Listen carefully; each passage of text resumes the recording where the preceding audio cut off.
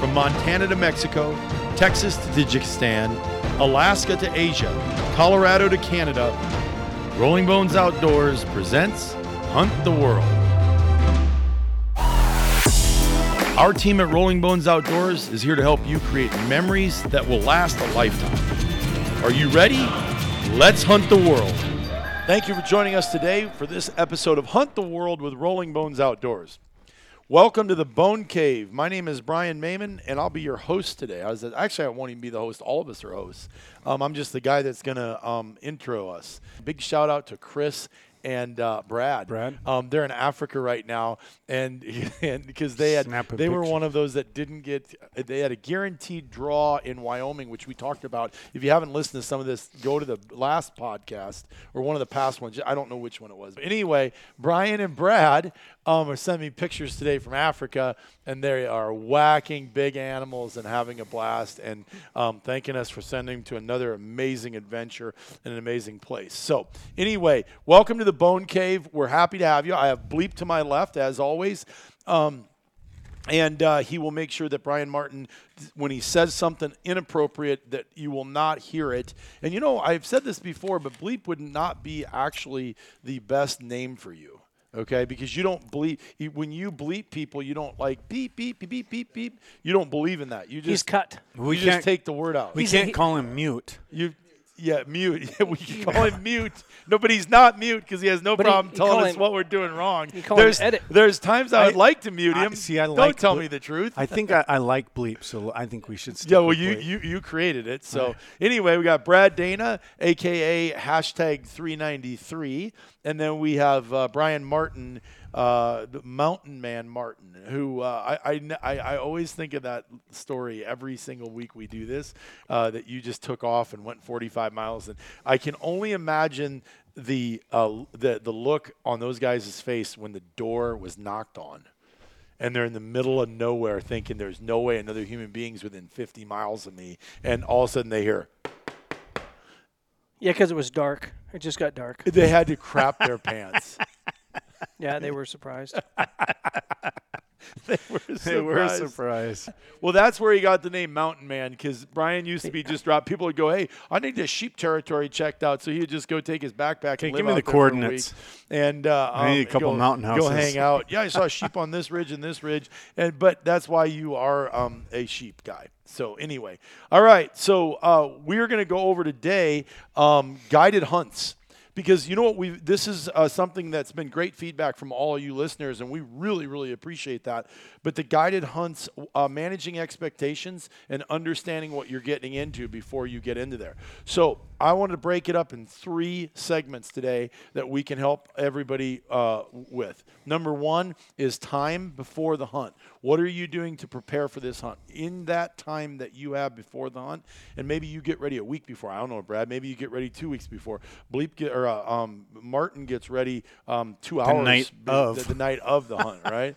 And then he just stays up 24 for 3 hours. days. Yeah, exactly, crazy. But what do you do during that time? I want your perspective from a guide and an outfitter, both maybe, and then I want yours from basically an adventure seeker, even though you run a large booking agency. What is it that you're doing as an adventure seeker? And so what's your approach to it in preparing? Right. Maybe it's physical, maybe it's gear, all that, okay? So why don't you go? With time, it depends, again, on your level of expertise. So I've had a lot of people over the years say, I want to be on a cancellation list. And they said, well, can you go? Are you ready to go at a drop of a hat? So my advice to hunters that go on these kind of hunts, these backcountry, Western Canada, Alaska hunts, is always have your stuff kind of ready, especially if you have a flexible schedule. So, you have your gun with loads. You don't buy a new gun and get it shipped like a week before your hunt. You always have, maybe get a new gun sometimes, but have something that's always ready to go. Always have your boots and everything ready to go. I keep my satellite phones and everything charged at the end of the hunt. So when I come back from a hunt, I itemize what did I leave as a tip, for example. What did I break? What did I not take that I should have? And I'll make a list and get everything. I'll make everything and get everything organized. Because you two Bryans leave more stuff than typical. I do a lot. You in particular. I do a lot of little things because a lot of times in these poor countries, the guys can't get the stuff. Right. You know, it depends. Now, if I go to a North American hunt, probably don't leave that much. But if I go on Asian hunt or Africa hunt, but I always have a lot of gifts that I take that aren't my main. I don't leave my main hunting stuff that I need. Brian, I'll take extra stuff. Brian Mayman is known for that, leaving his stuff. I do because You do? Because here's why. I feel like they can't get to Shields or Cabela's or go to rollingbones.com and buy something that we have for these hunts. And I shouldn't give a plug for those two companies, but anyway, it is what it is. But I feel like that these guys are on the mountain. Give you an example. That hunt I was just on. Again, I don't want to digress. We'll get right back to what we're talking about. But to speak to what you're saying. The Alaska hunt. Yeah. So I had just bought a new tripod. Jeez, did you leave your tripod? No. What happened was the guy goes, let's not take your tripod the next day because we're going to go do a big pull. It's going to be 18 miles. And he had his tripod, which is junk. And he had his tripod, and he goes, but I like your tripod. I'll carry it. Oh. He goes, do you have it? He goes, I think it's the same Arco Swiss rail that I have. Arca Swiss. Arca Swiss. And I go, yeah, it looks like it. And he goes, yeah. So I'll put your tripod in my pack. I really like that new head on that thing, and that's as light as mine. And I'm like, yeah. And he goes, okay. Well, then we end up using it the entire hunt, right? And how do I go? Give me my tripod back. Right. And he needed it, and I can go grab it. And you can easily replace it. And you might find a better one that you like better. Oh, You know can, what? but historically what happens I miss it, and I'm is you pissed that I don't have it. Well, you have to make a list at the end of the hunt, have a little notepad, a little journal. So that's a good point. Write down everything that you That's why gave you them. heard me say, make that note, because that's what I need to do. I just need to, on the way back, go, what did I give away? And Spotting scope. when Now I'm it's on a the plane- tripod. Yep. So you need a spotting scope and a tripod now, my friend, just to I put do. on your list. Write I need it down, to call please. the office here and say, get this ordered for me so I have it sitting in my office when I get back. You're right. So anyway, go ahead. Or if it's little things like I go to Amazon and save like on your wish list. Let's say you used up a bunch of whites, you wipes, use your foot blisters for somebody and athletic tape or whatever. You go on and add that stuff. Well, you know? it's funny because my Compedes, when I was leaving, I was just handing them out. Now I did immediately because that's like more important than a podcast, the spotting scope. I'm getting Bleep looking at me. I'm trying not to make eye contact with him because he's going focused. He's getting Okay, off course. back to you. Go ahead. So with time, I think, again, a new hunter is going to spend a lot of time organizing and planning. For a lot of the hunters that go on, say, Asian hunts, African hunts, Alaska hunts, for them, they might be planning and buying gear and testing gear over the course of 6 months or a year. And that's why these guys like to book out. You can always tell the guys who have been on like 15 sheep hunts, they said, yep, when do I need to be there? How cold's it going to be? Okay, good, I'm done. Right? I mean, literally, they already know. They've already had the mistakes. They've lived through the trials and tribulations. And everybody has different life experiences. So some guys maybe had an experience with a satellite phone. They take an extra satellite phone. Some guys went on a hunt and the guy didn't have a binocular, and they loaned him their binocular. They didn't have a binocular the whole hunt. So when I'm going on any hunt, I always say, treat it like a DIY hunt with guide assistance. So anytime you're going on a hunt where you can't buy stuff, let's say you're hunting in Colorado and you're hunting in Gunnison, you're hunting outside of Pueblo, if something goes wrong, you can go to the sporting goods store and buy something. Mm-hmm. You go to like some bush plane flight in Alaska, you do some trip in, say, Central Asia, you do something in the CAR of Africa, good luck finding it there. So take everything you can. Always take your day pack as your carry-on with as much necessities that you can.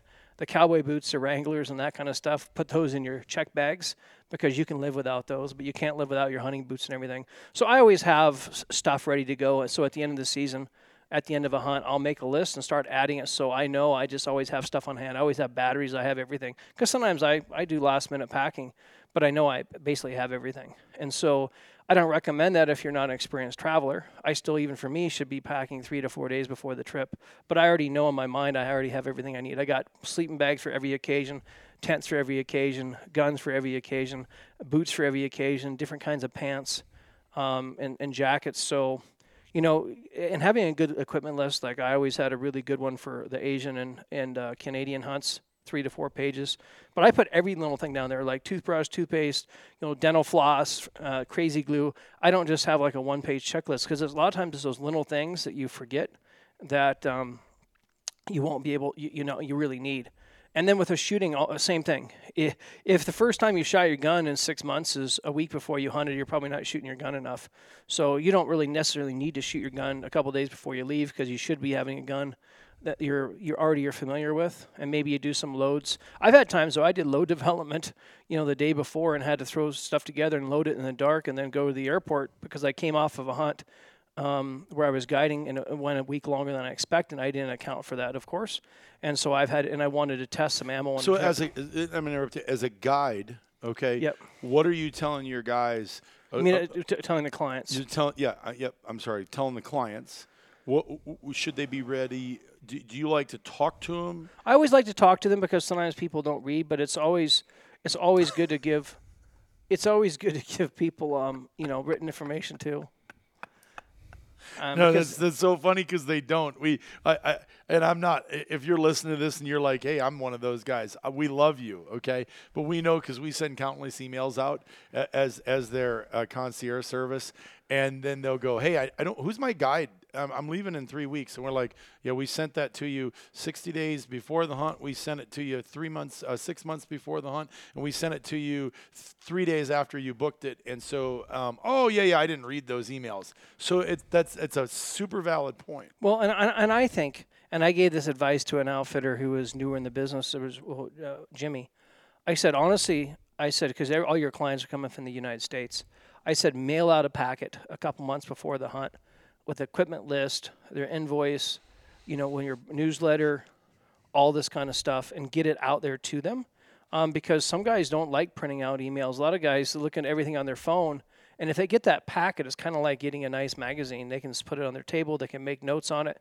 So I still create a folder for every hunt that I go on, a manila folder. And so if I'm going with let's say if I'm going hunting in Africa or I'm going hunting someplace, I print off whatever the outfitter gives me, and sometimes it's minimal. I print off my itinerary, print off that kind of stuff, and stick it in there so at least I have a hard copy of it. Make a copy of the passport. Sometimes you get there and they need an extra copy of the passport. The good outfitters will usually already have copies of your passport made. Sometimes they forget sometimes in the extra one. Have an extra copy of your Form 4457 in case you lose it, for example. Little things like that. Don't assume anything that the guide's going to have stuff when you get there. Don't assume he's going to have all the knives you need or the optics you need. So take the time to make sure you pack extra stuff, because when you are going on a guided hunt, the guide can be the limitation sometimes. I've had times when the guide didn't have enough gear, and I had an extra sleep mat, I had an extra backpack, and that allowed us to go hunt harder and farther. Otherwise, we were relying on junky gear from the guide, and he would have been miserable, and I would have been fine. So I always look at the common denominator, control the things I can control, and the gear is one of them. Obviously, the fitness, training year-round is ideal. You don't have to be like a marathon runner the whole year, but you don't want to just start training like 2 weeks before your hunt either if you've never gone on one of these hunts. Some guys are just athletic and they train year-round just because that's the way they are, and other guys, throw stuff together at the last minute with their gear and their fitness and their gun, and they get on the hunt, and it's always a constant fixing things and, blisters on their feet because their boots weren't broken in. The gun wasn't tightened. The trigger was dirty. Their action and barrel was dirty. You got to tighten the scope mounts. There's a lot of things, that stuff should all be done. So when you get there, you don't have to waste time and cost yourself an animal because you didn't have the gear that you needed. Brad, what about you? Oh, that's good data, Brian. Really good data. Kind of amazing it came from you. Well, I would say, how do I get prepared for a hunt? I would say it breaks down into several things. And everybody wants to be a gear guy. And I think people spend a lot of time. You don't. Yeah, you don't. You kind of wing it sometimes, my friend. I am not the gear guy. I know. Hey, Brad, do you have? Brad, do you no, have? No. Brad, Oh, yes. Actually, whoa. You cannot say that. I'm not the gear guy, and you guys are asking me for gear. Hey, can I get a pair of your sunglasses? Whatever. That's Mark Cassavan. Oh, my God. I have video proof of all this shit. Go to our YouTube channel. I would say. And we can figure this out real quick. I would say several different aspects: mental, physical, gear, shooting, and attitude. Attitude goes into mental, but those are things that I would comment on. So pick one. Mental. Attitude, I think, is maybe the most important and maybe the most oftentimes overlooked. I would say if you're going into a guided hunt, a lot of people have the wrong perspective on what a guided hunt is. A guided hunt oftentimes is you have somebody that you're getting access to something that you otherwise would not be able to access. Property oftentimes. Maybe it's private. Maybe you're going across private so you can get to a great spot that's public. Maybe it's your landowner tag. The landowner tag, the opportunity to get the landowner tag comes with the hunt, things like that. Going back to what my buddy Scott, because I never wanted to do a guided hunt, and Scott drugged me into my first one. He's like, Brad, you don't have to check your brain at the door. You get to be the man, because he'd done it a bunch of times and I'd never done one. I'm like, dude, I'm not doing a guided hunt. A guided hunt does not mean that you get a babysitter and somebody I don't look at a guided hunt in that perspective. And I think that a lot of times people do look at it like, okay, I've paid for a guided hunt. Now you didn't buy a guided hunt to punch your tag. That's not what a guided hunt means to me. And I think that is one of the big things, the mental and attitude preparedness. I think people need to understand too, when they buy a hunt, I just want to inject in, we're not selling him an animal. Right. Archery elk meat. Yep. Ribeyes are cheaper than most wild game. Archery elk hunting is the classic. That's one of the, and I love it. I mean, I get it. I understand why. But a lot of people say, I want to do a guided elk hunt. Okay, or I want to do an elk hunt. I want to shoot a great big bull. I want it pretty cheap. I want it comfortable. I want it in a lodge. I mean, you have to manage your expectations. An archery elk hunt, the national average success rate is about 10%. So if you go 10 years in a row, you're going to shoot one elk. That's what that means. Now, the reality of it is the person that's able to go to the same spot and learn how to do it, et cetera, might take 7-8 years to do it. How many people do we know that go on a archery elk hunt and have hunted 5 years and never gotten a shot? What a guided archery elk hunt maybe will do for you is cut your learning curve. Okay, this is how this guy calls. It's not like it is on TV. This guy's not walking around on top of a ridge with a Primos flute and whistling every time. Okay, we're quiet. We might make a squirrely little bugle. You get to see all this. So how do you prepare for that? Well, I think managing your expectations and understanding what an expectation of a guided hunt is maybe one of the most important things. I'm going to be with somebody who does this for a living. They do it all fall long, and I'm going to learn. That's what I always see when I go into something. If there's something I can pick up from this guy and learn from, because who knows what it is. Glassing technique. Your guy in Alaska, you're super experienced, and he had some great tips. You picked up a couple of things from that guy. You're holding up. What do you think? I have bionic eye now? No, he needs some LASIK. Yeah, he needs LASIK. But mental and attitude, understanding what this involves, physical preparation. And I think that our next touch point is going to be the hunt, weather, how to manage it, attitude-wise. I guess physical preparation is great. It's great if you can be. What do you do? Well, I try to have a minimal level of fitness throughout the year.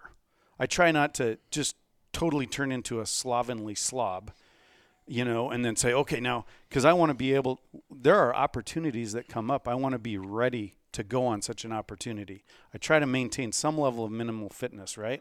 Now, obviously, before I'm going to do a sheep hunt, I kick it up, right? Gear, I try to, at the end of the season, I try to fine tune and go through any gear, replace what I need to replace what's missing, replace if something didn't work. Replace that, wax all my boots, recondition the leather, get new boots, whatever.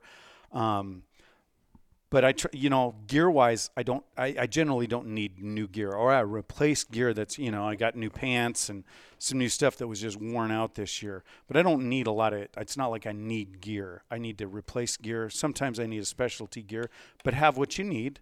I generally have my stuff, for the most part, packed and ready from the beginning. And it, maybe needs augmented a little bit. I can grab my 2 bags and I'm off.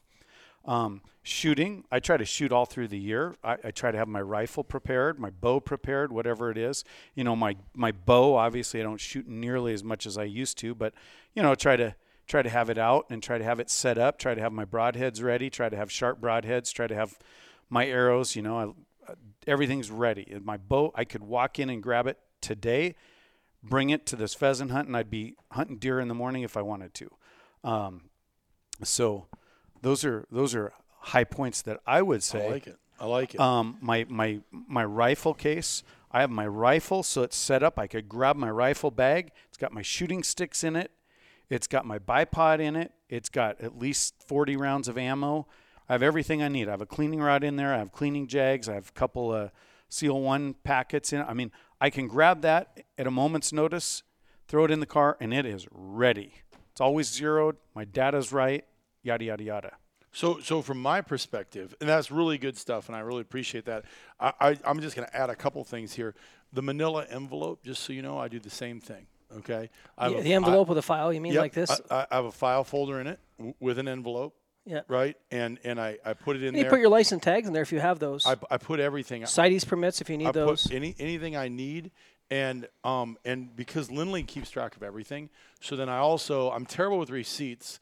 But American Express helps me. I use an American Express personally because it itemizes everything. But I take them out and I throw them in there, and then I have them for each hunt that I went on or what I'm doing, and then I know where I was at. Now, I need to do a better job of that with the local hunts, but a guided hunt for sure, I start an envelope the day I book it. Does that make sense? Mm-hmm. I click out my receipt, and I write the contact information inside the print out your envelope. contract, make some notes on it if you did a wire check, whatever. Yep, and I have all that. Sometimes the outfitter loses his stuff, or he's in the field, he doesn't remember what you paid, and you just, as a hunter, you should keep track of everything. Yes, and if you're booking with us, your dashboard will have all of that on there. Your dashboard will have all that on there, and we have a file for you. In the back of your file electronically, our software supports all that. But I did that for years, and I still do it. I still print out even my Rolling Bones receipt, because obviously I book my hunts through us. I print them out, and then I put my contact information on there, who I'm hunting with. I just pulled the one out of my bag for the Kotzebue hunt. Yeah, you're good at that. And you do a good job keeping track of all that stuff. I have all the guys on there. So that's the first thing I do. The second thing I do is I 60 days before I'm going to go, which usually starts in August for me, because I try to book an August hunt or early September. But 60 days before I go, I have an alarm set on my phone. It goes off. And I want to, review the outfitter's guide, their gear list. Mm-hmm. Does that make sense? Because maybe there's something I don't have or that I need, and I'm not a gear guy, so I don't have an abundance of that stuff. And then you don't keep it if you don't. And I don't. Days. I don't. I'm a minimalist. You know that. I throw shit away fast. And so whoa! Let's not throw this away. So anyway. So then the next thing I specifically do is if I'm traveling on an airplane, I have one style of bag. If I'm traveling in a truck, I have a big rubber bag. Does that make sense? Mm-hmm. Because a truck, I don't do the wheeled bag. But if I'm traveling on an airplane, I have a system that's my system. I know you don't appreciate it, but I can get 3 bags all going on wheels at one time, and I can maneuver without anybody else, and I don't have to ratchet. I can just go. And so I've came up with your system is nice because you don't have to use a luggage cart. I don't have to use a luggage cart. Right. I hook my roller bag onto my big roller bag, my Mystery Ranch roller bag, and I have those two hooked together. I drop it down, and now with this bigger, that new locker, the gun vault. Yeah, that thing's amazing. Yes, so I put that on my list. I'm actually as many gun cases as I have, I'm going to get that one. Right. So that thing to me is like a whole nother suitcase. And so now I got 3 and I can go anywhere. And so what I do is I just organize my bags as the next thing. And then and then shooting, it's archery or rifle. I think people think they have to go shoot at 200-300 yards. We just had a guy call the other day, I'm shooting at 200. I personally shoot at 100 because it's a short range for us to get at 100. And I like to go get as tight a groups as I can and just make sure the gun's there, clean it, make sure the gun's there. If I can shoot 4 or 5 times before I go and just go down and shoot 6 rounds, 2 groups of 3 to confirm that. And same way with archery. I learned a long time ago that if you put Gene Drinkman used to just go put aspirins on those Excelsior bales, little white aspirins. What, at 10 yards? 10 yards, and just try to knock those It's that 10-to-1 off. ratio we were talking about. It's exact. You talked about it in a former podcast. That's exactly right. So I do that, and then the other thing I love doing now. This is a Johnny Come Lately thing, and I have to. I'm totally a millennial when it comes to this. I'm a YouTuber. I'm YouTubing everything I can on it because I want to mentally prepare for what might be expected on this hunt. And YouTube's an endless hole of it's basically, Bleep, you've said this before. It's actually a search. What do you call a search engine? It's a search. It's its own search engine. It's a video search engine. It's for video content. Exactly, and it's just amazing. And music. So that's what I do from that perspective. So that's the time before the hunt. That's mine. So let's move to the hunt. Okay, Brad, we'll start with you. Managing expectations, weather, game, physical condition, and gear issues. When you go into a hunt, day one you get started, weather throws you a curveball. Well, I would say I start, and you know me well enough. I do. I have a perception and an expectation of what I'm going in for. If I'm going in for something special, I'm going to be prepared to shoot something special. If I'm going into a place this is something special hunt, I just want to have the experience, then it's different. But you've seen me pass up a lot of stuff that you think that you've commented that it was foolish to do. I've also seen you shoot too early. So yes, I'm on both sides of it, knowing you well. And but you've taken the rifle from me off an animal that was the biggest animal shot, and I should have shot it, and I still hate you for it. But anyway, go ahead. But I have the mental, the mental mindset of what am I looking for, and that's what I really want to hunt for. Once I shot a brown bear, then I wanted a special brown bear. I was prepared to go the hunt and come home without, and I would have been happy with it because I'd have got the experience. You have to. What's the most important thing? Is it shooting an animal or is it experience? And a lot of times, for me, it's the experience and the time in the field. A lot of times it's like quantity of time that I get outdoors is more important than just shooting it. And a lot of times I don't fill my tag. But it's not like I didn't have a good hunt because I didn't fill my tag. So I would say I manage my expectations and I go in with a pretty clear-cut agenda of what I'm looking for. Does that make sense? Yep. So from an outfitter's standpoint and a guide standpoint, how do you manage weather issue and slow game movement? Patience, having backup plans, having good gear that doesn't leak, so when the weather breaks, you're ready to go, right? The hardest hunting is North America because most of the places you're going to hunt, and the rest of the world doesn't have resident hunters, and they don't have as many predators, unless you're hunting predators like in Africa. So the only place you really get skunked on many hunts, to be honest with you, is North America. Most of your Asian hunts, your African hunts, unless you're hunting some of the big five, like an elephant or a lion or leopard, where that has to come out of a park or baited, it's pretty high success. Where in North America, you may have to shoot a good representative animal just to even get one on some of these wilderness hunts with low game densities where you're competing with residents and bad weather. You just don't have the bad weather on most of your European and South American and now even New Zealand, because they use a chopper there. They just wait for the weather to break and go up. And if you're doing a DIY hunt in New Zealand, you do a hike-in hunt. That can be like hunting Alaska.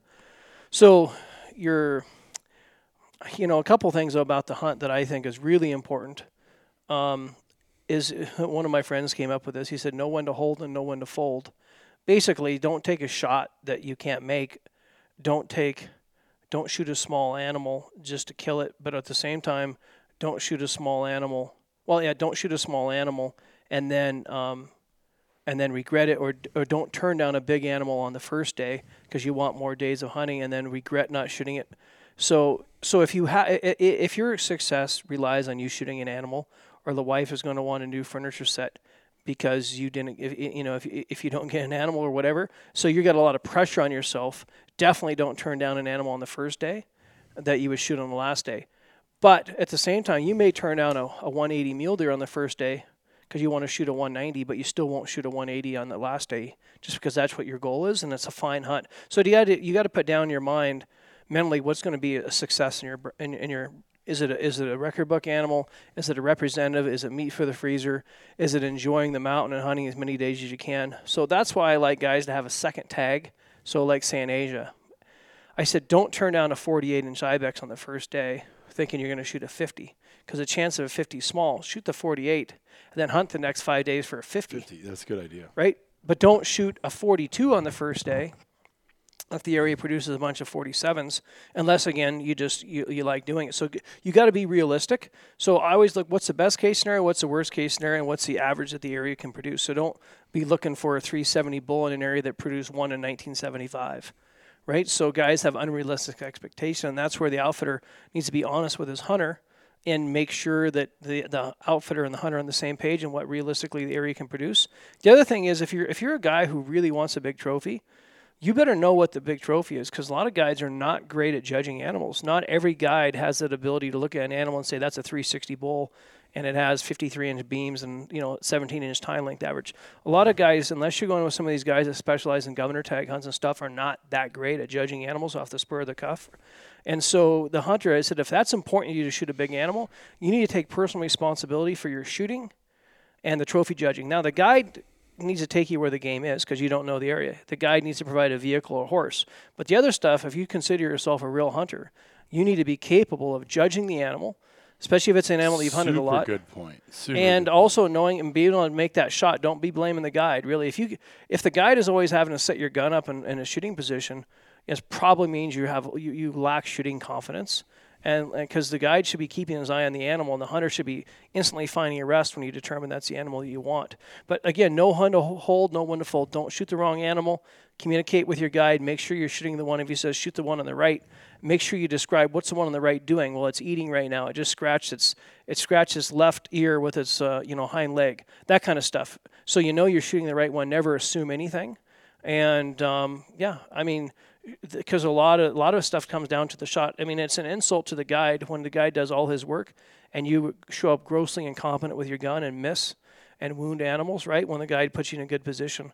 Because it's a team effort. It's like Tom Brady throwing a pass and having his receivers drop it half the time. He's going to be pretty pissed off. He's not going to throw that receiver anymore. So, I mean, if you put the guy in a good shooting position and a good animal, the hunter's job, in my opinion, is closing the deal. Because that's the one thing the guy can't really do. Now, if you wound the animal in certain places and you can't physically keep up with the animal, maybe the guy can finish it, but that's never really the objective. That's kind of like fixing a screw-up, right? That's like wearing a seatbelt in a car crash. You don't plan to have a car crash, but if you got the seatbelt on, you walk away from it. And so, yeah, that's something. And always question the guide. Just because the guide says this is the way I always do it, if it's your hunt, you're paying the money, and you're tipping the guide, and make sure he knows that this needs to be a team effort, not just whatever he wants to do. So at the same time, you have to have some diplomacy because a lot of guides have big egos and stuff too, and so some of the hunters do. So you're trying to push a couple of alpha personalities to get along. I would say that's the biggest thing we see when there's an issue in camp. It's two egos bouncing off of each other. And I think that going in with the right attitude, as Brad said, an attitude of humility, saying, listen, I know who I am and having confidence. And when that time comes, you haven't already argued with him 14 times because you're trying to prove to him. It's like this. It's like a guy a lot of people say, and I always just roll my eyes. Yeah, I was a butcher. Yep, I'm a butcher. I worked at a butcher shop. No, I'm a butcher. Okay, well, I actually was a butcher. And once you was a butcher, you is a butcher. You always are a butcher. Once a guide, always a guide. It's exactly right, and it always makes me laugh. I'm a butcher. Oh, we'll find out. Do you know where the slip joint is in the butt end of a pork loin? What? Who? And the fact of the matter is, it's attitude when you go in. My thing is, and you probably attitude can fix most things. Let's say the guide's horses all run away. Because he didn't have the right lead ropes and foot pickets. I mean, you can throw a shit fit and cause some problems, but it's just going to make everybody on edge, and they're not going to want. But if you can go out and help the guy catch the horses or whatever, yeah, it was a stupid mistake, but it's not going to solve the hunt if you throw a shit fit. Right, for sure. So I have a few things that I came up with in Alaska this year. 85 miles on my feet, not one legal ram. Probably hunted with the best, most aggressive sheep guide I've ever hunted with. Really liked him. Outside of Jeff Brawley, but he's younger than Jeff, so he. No, that guy has a good. I've talked to him a few times. He's serious. Yes, super serious. He is a goer, right? And so when he was leaving my hunt, he was going in. He had 2 sheep hunts left, and one was a special tag. Okay, and the other one was a special tag. So they were getting dropped off in the middle of nowhere, and he scored on both those. Unfortunately, we didn't see a legal ram. This is the way it goes. Same right? outfitter? Same. No, the next one was same outfitter, different area of that place. And then and we'll talk about that because I want your opinion on that. And then a whole different area with a different outfitter. However, so I came up with some thoughts on this hunt. And I would like it's always a time to self-reflect. It is, and I'd like to see what your guys' feedback is, and it's part of this today. Number one, physical hunts are 90% mental.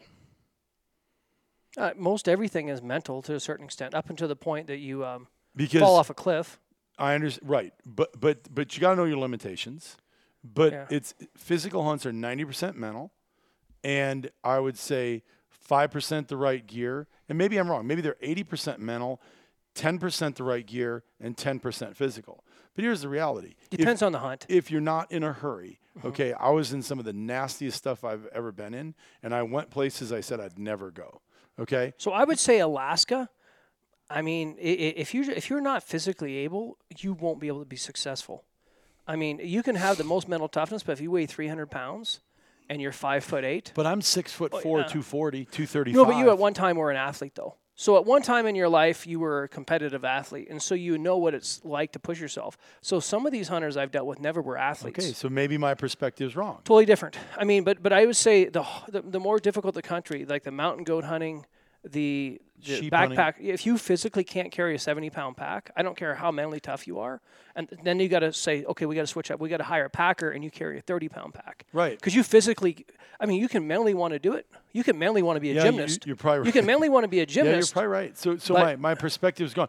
But for me personally, I feel for like a guy that's in shape and physically is capable. Okay, let's take a professional athlete. The difference between Larry Bird and another guy that looks like Larry Bird is not athleticism, but mental and preparation. Okay, right? So you're saying a guy goes into this, he's 300 pounds, you have to, he's 5'10", 5'11". He had no business booking this hunt, even though he had dreamed to do it. Yeah. Even though everybody told him it was going to be tough physically, and then he couldn't do it physically. It's his own fault. It's like trying to pull to some degree. Oh, it is his own fault. I reflect on myself. What is my lifespan of some of these hunts? I don't know.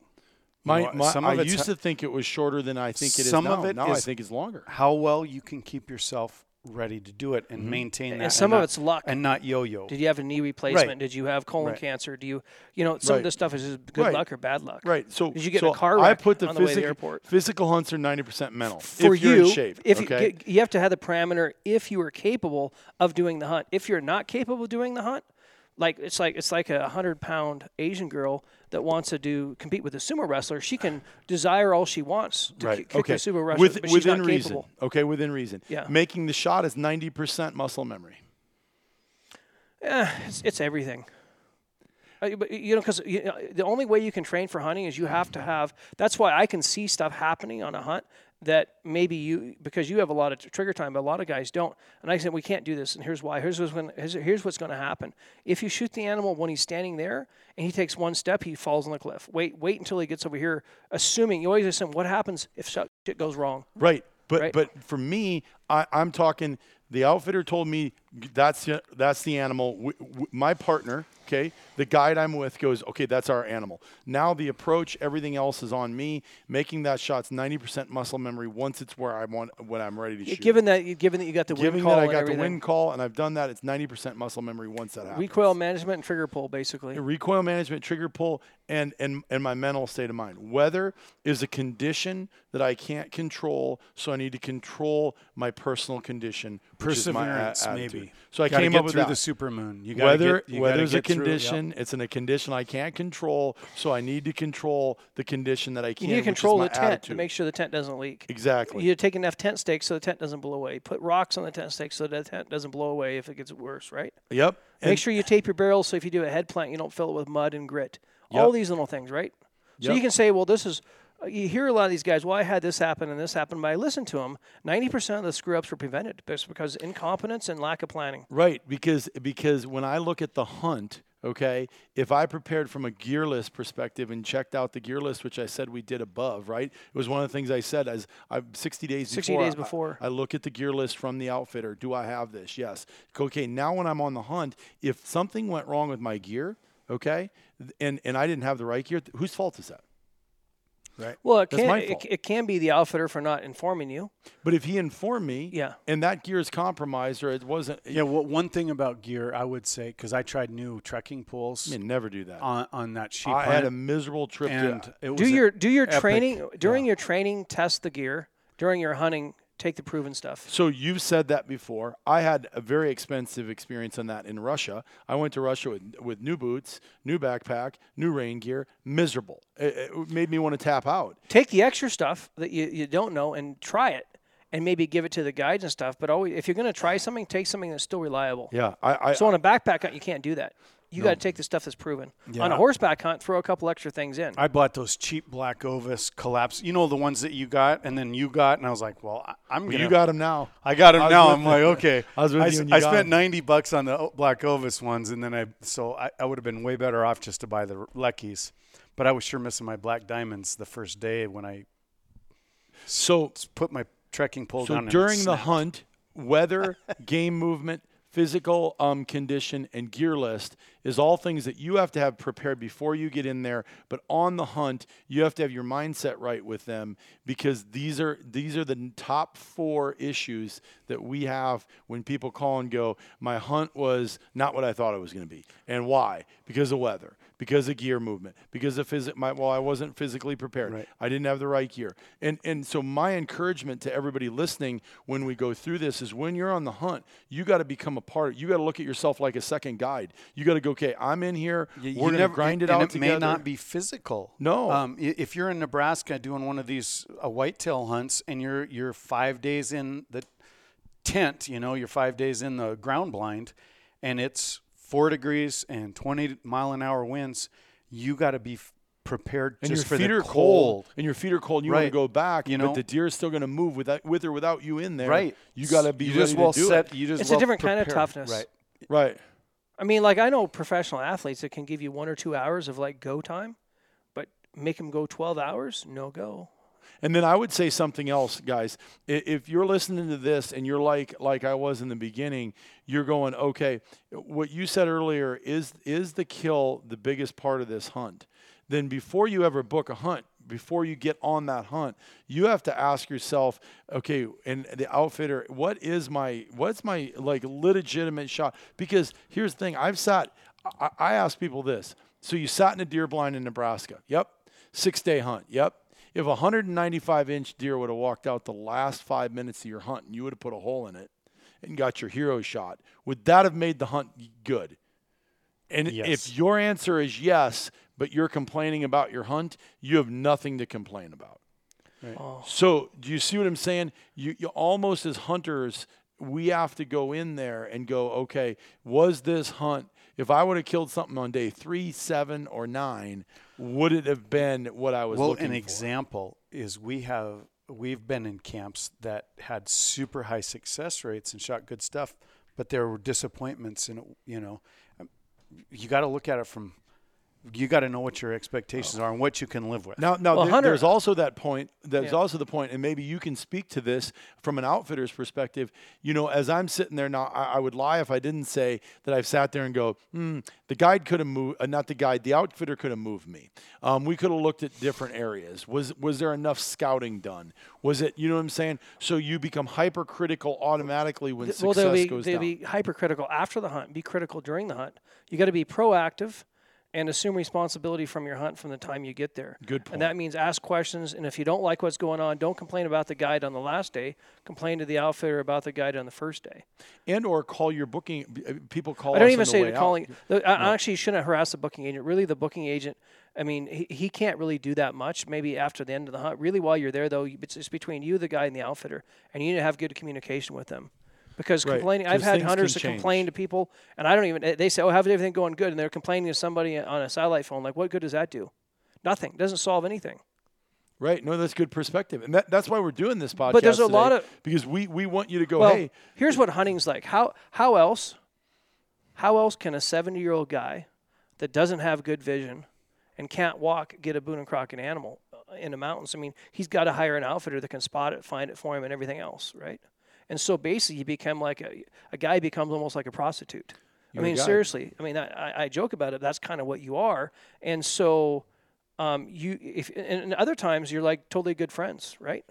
I mean, you become Correct. really good friends with the client because he has to go guided. Like you become good friends with your guides because you're like a buddy. He would hunt with you maybe even if you weren't paying him if he didn't need the money.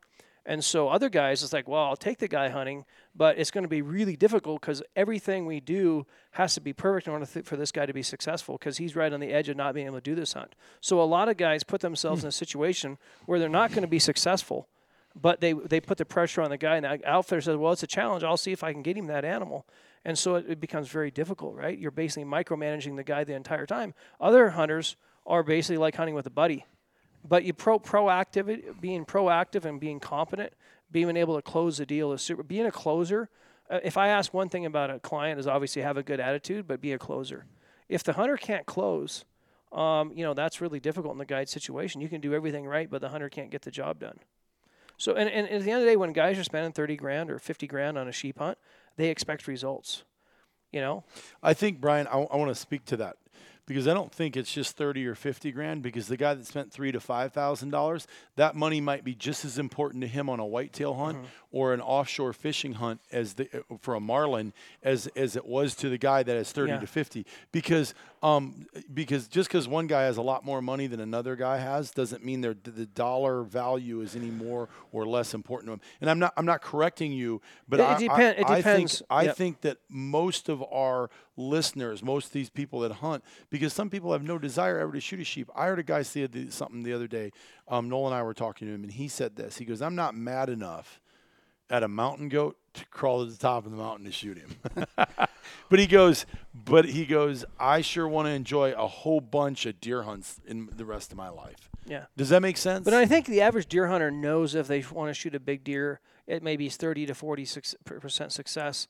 But the problem is with some of these guys, they've heard about this and they've been on a Dall sheep hunt. They went Marco Polo hunting, then they go bighorn hunting, and for example, and they think, well, it's like the other hunts. Well, the bighorn's like 40%, not 80 or 90, but it costs $50,000. I see what you're saying. So it depends. So is the guy a shooter? Yep. A collector? A hunter? What is he out there for? Ooh. Say that again because I think we all need to categorize ourselves in this when we walk in to a hunt because I think it can change. I might be a collector on this hunt. I might be a shooter on this hunt. And I might be an adventure seeker. What did you say that was?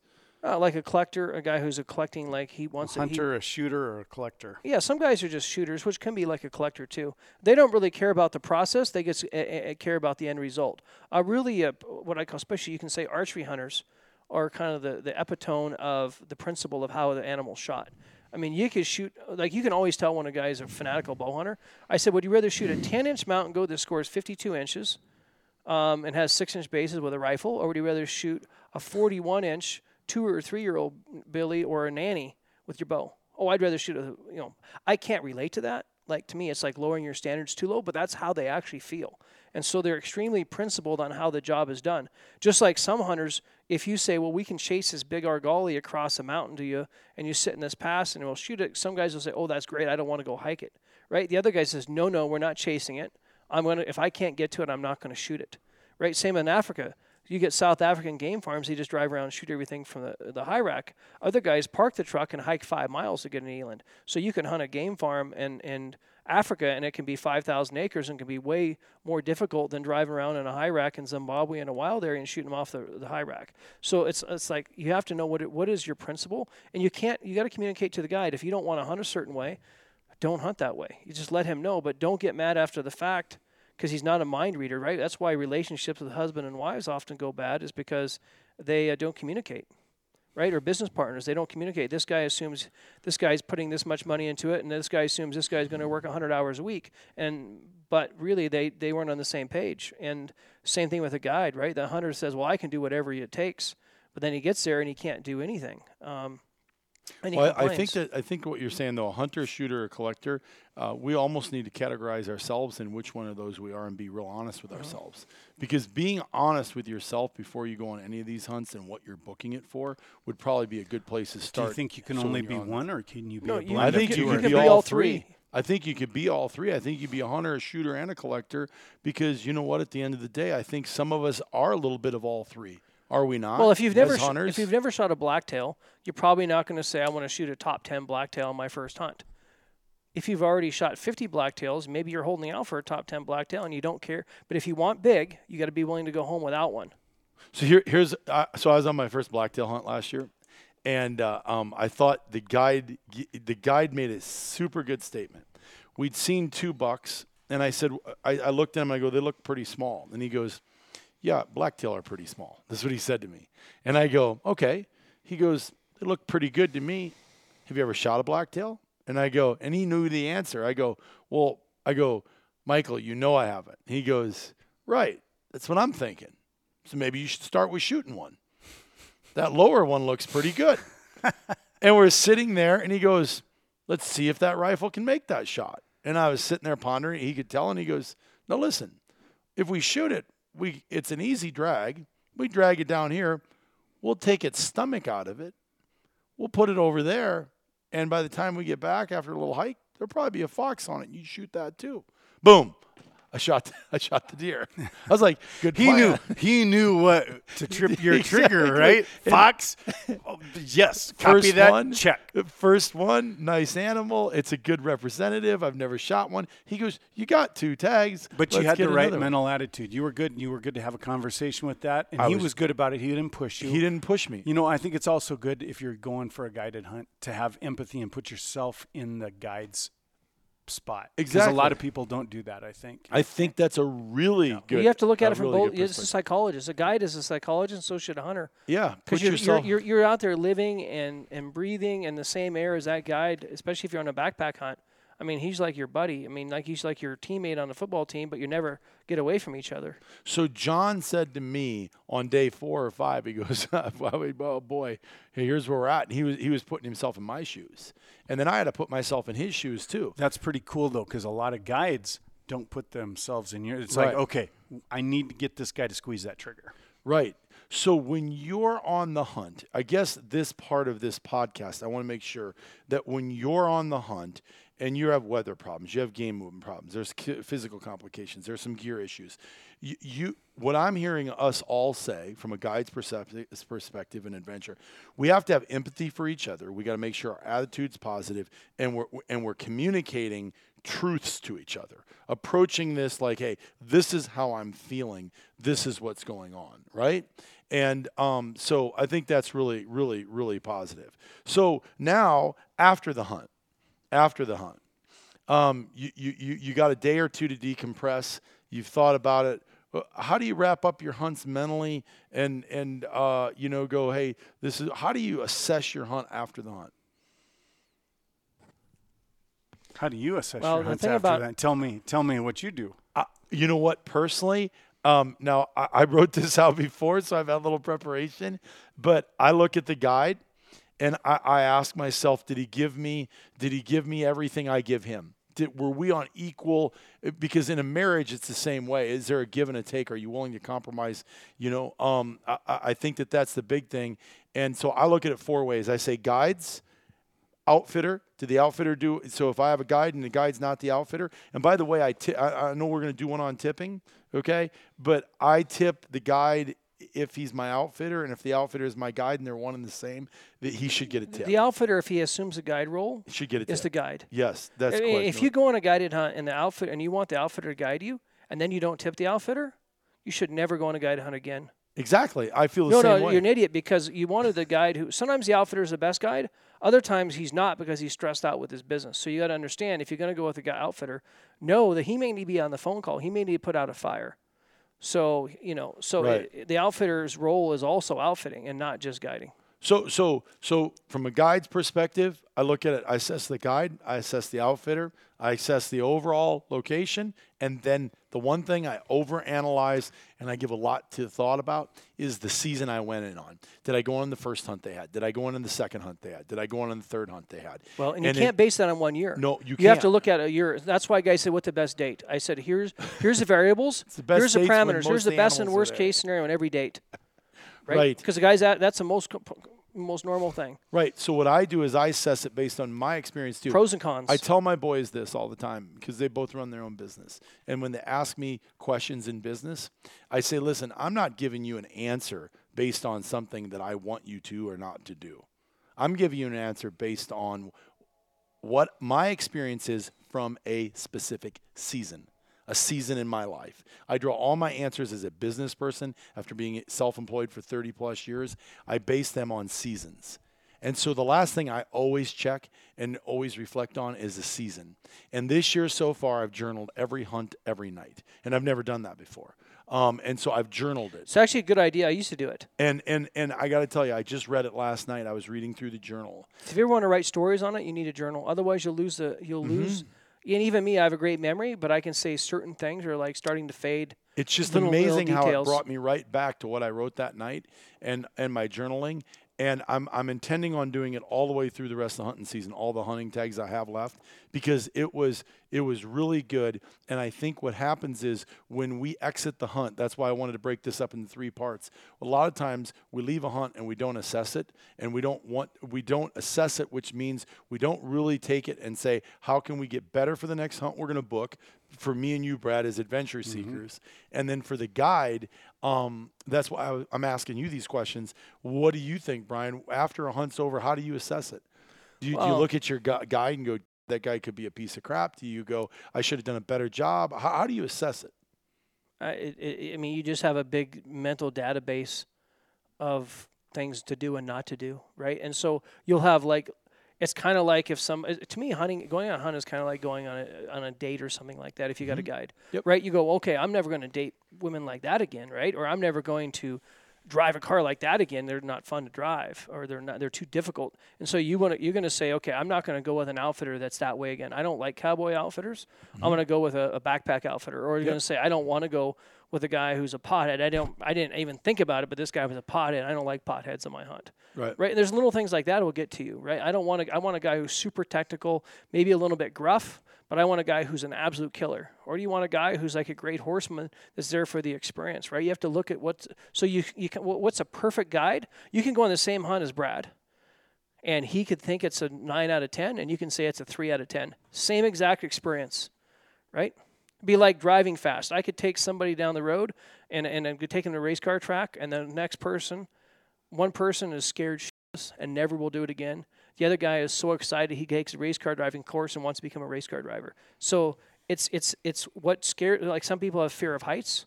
They climb a mountain once, never again. The other guy said, "Man, I'm going to go climb all the 14,000ers in Colorado this year."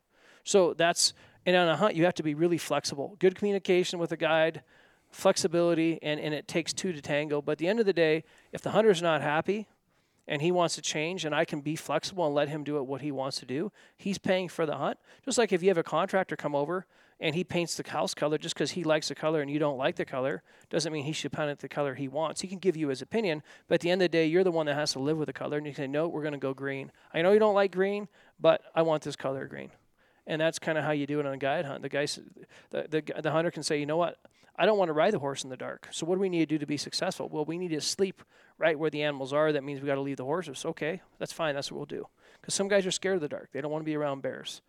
And they think in the dark, even though it's not going to happen, they're going to run into a bear. I've had guys, be really nervous. So communication is key to anything. And guide outfitter hunter relationship is a relationship to a certain extent. It's like a short-term business partnership. Sounds like communication and adaptation. If flexibility is super important. If I don't want to do this. I've always said this in business: communication preparation is 100% of success. You show me a football team in Iowa or Nebraska. Well, Nebraska doesn't win, but you show me a football team like Iowa that wins all the time. I'll show you somebody that they can effectively communicate their strategy and they're prepared. They're more prepared than anybody else, and I find that to be true in with guided hunts also, from a hunter's perspective and a guide's perspective. So if you're the hunter, All you got to do is be more prepared than you ever thought, and be able to effectively communicate your shot, your physical approach, your attitude on the weather, all that stuff. Right. Yeah, reflect on yourself, reflect on the country, reflect on the guide. This may be not what you envisioned it to be, the place. And maybe, oh my gosh, this was unbelievable. Like, I want to come back here next year. Because I don't believe in miracles, and I don't believe I believe in. Don't rely on luck. What's that saying? It's better to be lucky than good. It's better to be lucky than good. I don't know if that's a good saying or not. I said I'll take luck when I can get it, but I don't count on it. I think if you work hard and you put the harder you work, the luckier you get. Exactly, 100% believe. I've hunted with very, very, very, very few guides and outfitters that I wouldn't want to go back with again. Look at it from their I've said perspective. that a million times. And enjoy yourself. Enjoy the experience. Well, again, you can be flexible. You only have to spend a week or 10 days with them. And if you're honest with your outfitter before you get there, or he can probably do a better job of matching you up with the right guide. That's exactly right. Communicate. So in this case, both of you guys often will hunt with the outfitter himself. Yeah, because you want to get to know him. Well, but 50% and a lot of times it's not even us that requires that. We're a booking service. They know we're coming in, so they go, okay, I'm going to go with that guy because I want to know. Well, he's going to educate you on his business, exactly. And you're going to ask him why he does what he does. Exactly, and then we can know each other. So, so I think all of this today, from my perspective, it's a lot of information. It's a lot of information, but here's never assume anything. I always say, never assume, and always be super flexible. I couldn't agree more. And go over prepared. Go to thrive, not to survive. If you go, that's why I don't weigh my pack. No, I need it. You weigh your pack, you don't know what the hell you're doing. Like either you're not strong enough or you don't know. Because if you're actually going to take things in out of your pack based on weight, obviously you need a little bit more experience. Brian, I couldn't tell you how much that's changed my life over the last 5 years. I was not equipped going into Russia onto my hunt, and before I was, and that one I wasn't, changed my life forever. Not in just hunting, but everything I do. Because I go into thrive, not survive, and I'm not going in with gear I don't know. And it did. It changed me in the way I approach everything. And you know what? Now, no matter what, if I'm sitting in a tent and it's raining, and it's been raining for 12 days, and I've been hunting in this stuff, I look around and go, how can I thrive right now? What can make me a little happier? How can I do this? Oh, let's get my Jetboil out and whatever it is, thrive, not survive. I think that's boil some tea. Exactly. Make a cup of coffee. You know what? A big shout out to David T. Williams, because he goes. They said you're going to pack that up the hill, and he goes, I'm going to pack that up the hill for moral, spiritual, and pure pleasure for myself. And so that extra 1.5 pounds that I'm going to take is going to provide me peace and harmony. And that's what I'm going to do. Was it Jetboil? It was his little Jetboil in his cup, because every day he had tea hour, and it was like, nope, break time. And so the last day, him and I hiked this gnarly, monstrous mountain together. And he liked hot tea? And he was coffee. But we were on the steep, and he goes, Brian, I don't like doing this. And I go, you know what? I don't either. He goes, let's get this done, and so we can have a coffee. And I'm like, I'm all in with you, brother. And so it's just little things like that. So you got to the plateau and a flat spot and had your coffee. Yeah, exactly. So here's the reality, guys. I really appreciate all your input today.